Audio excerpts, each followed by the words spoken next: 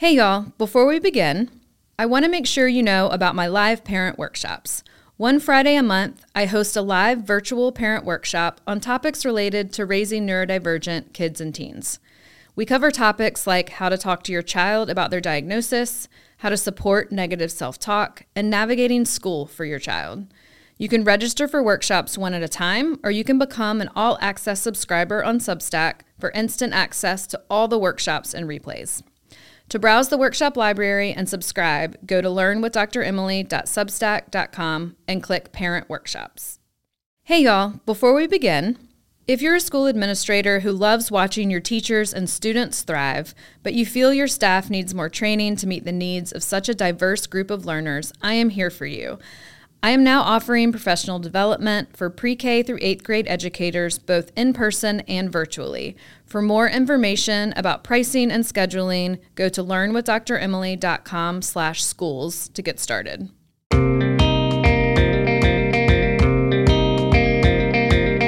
Welcome to Learn with Dr. Emily, the podcast, where parents and teachers come together for neurodivergent youth.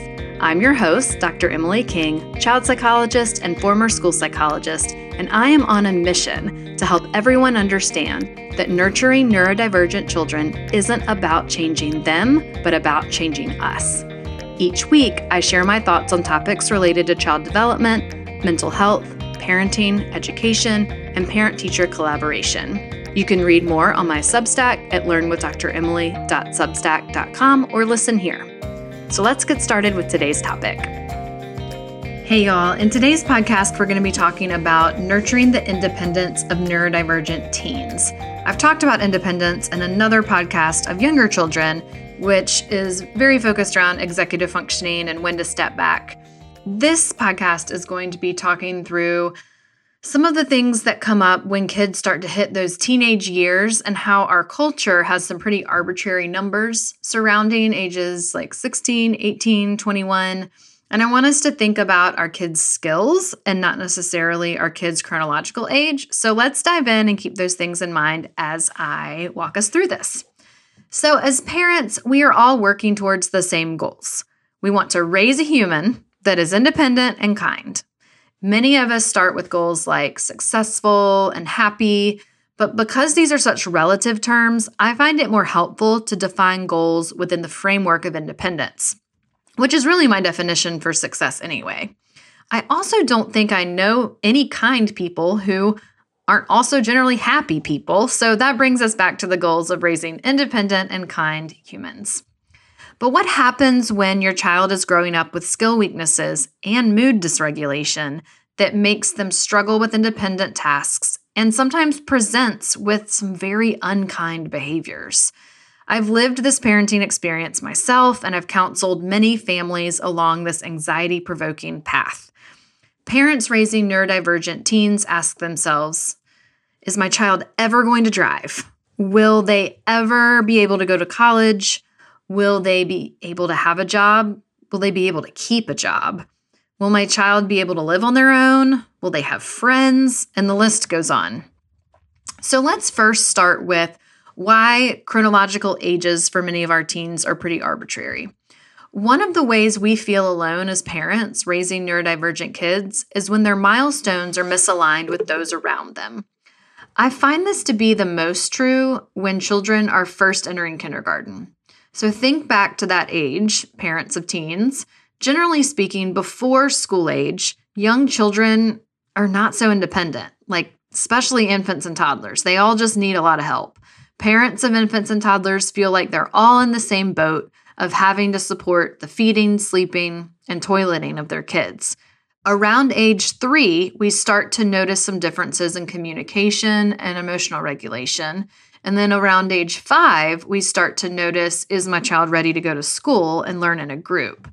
So once a child begins school, it becomes more obvious if our child is not getting out of the car, is attending lots of therapies instead of soccer practice when people ask us about that, or if they're having meltdowns at school.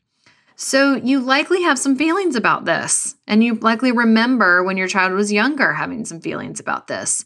Some of your feelings have to do with worrying for your child, but some of your feelings will be just a part of your journey of acceptance as you learn to become the parent your child needs you to be.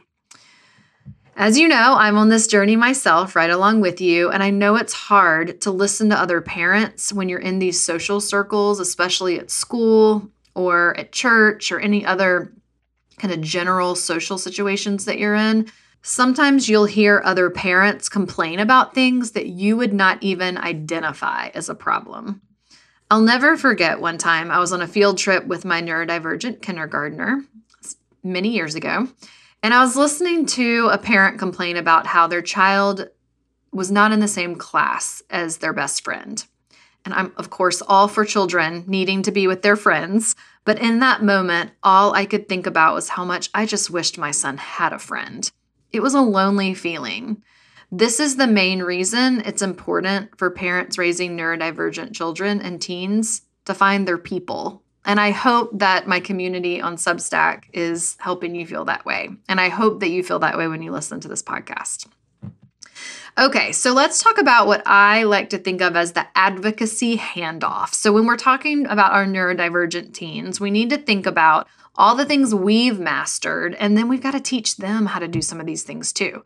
So at some point along the school age path, many parents master all the things: attending IEP meetings, scheduling therapies, embracing their child's strengths, planning support for their child's needs, talking to their child about their brain, and helping their village better understand their child. And just when a parent feels like they've mastered these parenting milestones, we begin to realize that we now have to teach our child how to manage many of these things. We work so hard to help our children be successful in school, and we sometimes miss that we also have to work on helping them be successful and independent in life. All that advocacy we've done, we now have to teach our child how to do it too. So part of teaching our teens independence is helping them know what they can do on their own, what they need help with, knowing who to ask for help, and then being able to ask for it. And all of that takes practice. So somewhere around ninth grade or around age 15, thinking about your child's independence emerges into the spotlight again. You may not have thought about it a whole lot since they started school. Teachers and administrators start talking about graduation requirements, driver's education, and planning for the future. Your child may or may not be on the chronological path of these arbitrary timeframes of what our culture tells them they are allowed to do at ages 16, 18, and 21. I'm here to tell you that that is okay. Just like I tell all parents to stop looking at that chronological milestone chart the pediatrician gives you, stop paying attention to when our society tells kids they are allowed to do stuff. Being allowed to do it is not the same as being able to do it. This is what I call how old you are versus how ready you are. Okay, so just because your teen is 16 does not mean they're ready to drive.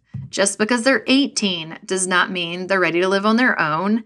And just because your child's turned 21 does not mean they're ready to handle buying alcohol. These are arbitrary numbers determined by state and federal governments, and they're not rooted in brain science. What we do know, what is rooted in brain science, is that our frontal lobe doesn't fully develop until we're 25, and that's where we make all of our decisions, and our impulse control lives there. So just like you decided when your child was ready to begin kindergarten, I find it helpful to focus on when your teen is ready to do an independent skill. And that's why I call this how old you are versus how ready you are. I want to say hi to all the teachers out there learning with me. Thank you so much for being an educator. I see you and appreciate you and how you keep showing up for our students every single day. In my work as a school psychologist, I know that it helps to have a way to stay organized when thinking about your students' needs. That's why I created 2 free resources for you. The Regulation Roster helps you notice how your students seek emotional regulation and keep track of it. And the Reframing Behavior Worksheet helps you problem solve emotional dysregulation when it happens. For these free downloads, go to learnwithdremily.com/roster or learnwithdremily.com/reframingbehavior to get started.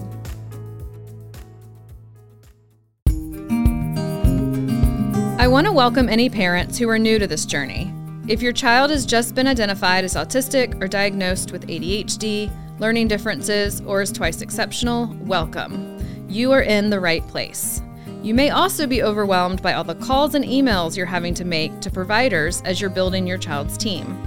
That's why I created the Referral Tracker, which is a free download at learnwithdremily.com/tracker. This free resource explains what each provider does and gives you a template to keep track of all your research. Just go to learnwithdremily.com/tracker to get started. So when talking to teens about their independence, I've noticed that some teens want to drive or go to college alongside their same age peers simply because this is the message that they are receiving from culture, from school, from media. Even if we are talking to them about a flexible path, they'll start asking questions or getting anxious about, do I have to move out when I'm 18? We need to help our children understand that their skills and the support they need to become independent is unique to them and that the time frame is flexible. We want to still have goals for them and still have expectations, but we want to lower anxiety and find the balance between overwhelming them but also motivating them for independence. I've also noticed that sometimes teens are actually ready for more independence, but their parents are anxious about stepping back because they fear a regression or a failure in their child. So how do we know when to step back? Here is my priority list of independent tasks to encourage with your teens. If we have expectations that are too high, nothing usually gets achieved because we're overwhelmed. So let's go one step at a time with this. I like to think about independent skills building on each other from the inside out. So let's start with what your child is ready to do right now independently. And if you're not sure, ask their teacher, a tutor, or a therapist what they have seen them do independently so you know when you can step back too. Your child is going to fail at stuff. They're going to need coaching. You will have to explicitly teach your child things that you feel are intuitive to other teens. Keep going. Your teen wants to be independent. So I want you to start in this order. First, teens need to learn to take care of their body, then their things, then their space, and then others. And what this looks like is number one, taking care of their body is hygiene tasks. Number two, taking care of their belongings is keeping up with their things and keeping their own space clean. Number three, taking care of a shared space, helping with cleaning and organization of a home or a classroom. And number four, taking care of other people, noticing how they impact those around them. At each level of these skills, it gets more complex, more social, more nuanced, more complicated in the expectations. So it makes sense that if a child is struggling to take care of the people around them or to take care of their shared space, we might want to reduce the expectations until they master taking care of themselves and their belongings. So sometimes neurodivergent teens are not motivated to please others socially. They often live in the moment and may not be thinking about what others think of them in regards to their appearance. It can be helpful to start with what motivates your teen. Some are motivated to be clean because their skin feels less itchy when they're clean, not because they smell better. Some are motivated to have clean clothes because their clothes feel better rather than focusing on looking better. Some teens are motivated by having a clean space, not because you ask them to clean the space, but because it's satisfying to be able to find their things.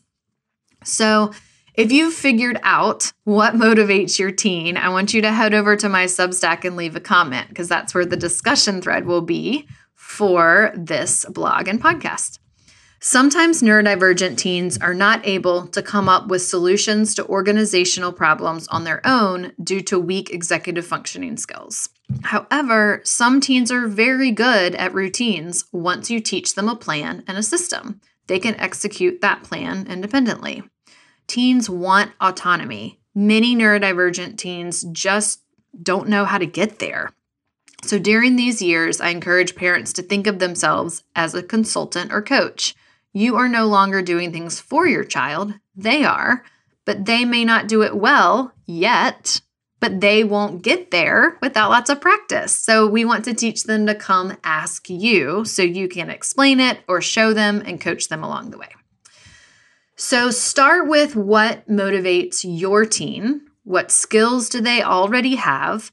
What can they do independently, especially if you teach them a system for it? What do they want to be able to do without your help? Remember, you are their life coach. You help solve problems by explaining or showing what to do, not by doing it for them. Once you believe your child is capable of doing something on their own, trust in their skills and let the practicing begin.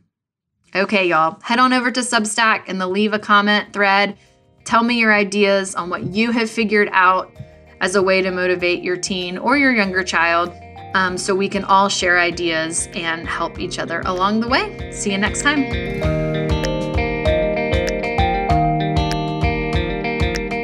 This has been Learn with Dr. Emily, the podcast. For more resources, including both parent, teacher, and school resources, visit learnwithdremily.com or read my Substack at learnwithdremily.substack.com. Also, we are publishing this podcast weekly, so make sure you're subscribed by pressing the plus, follow, or subscribe button on whatever podcast app you're using right now. This podcast is edited by Earfluence. All information discussed on this podcast is for educational purposes only. If you have immediate concerns about your child, please reach out to a mental health or medical professional. I'm Dr. Emily King, and we will keep learning together next week.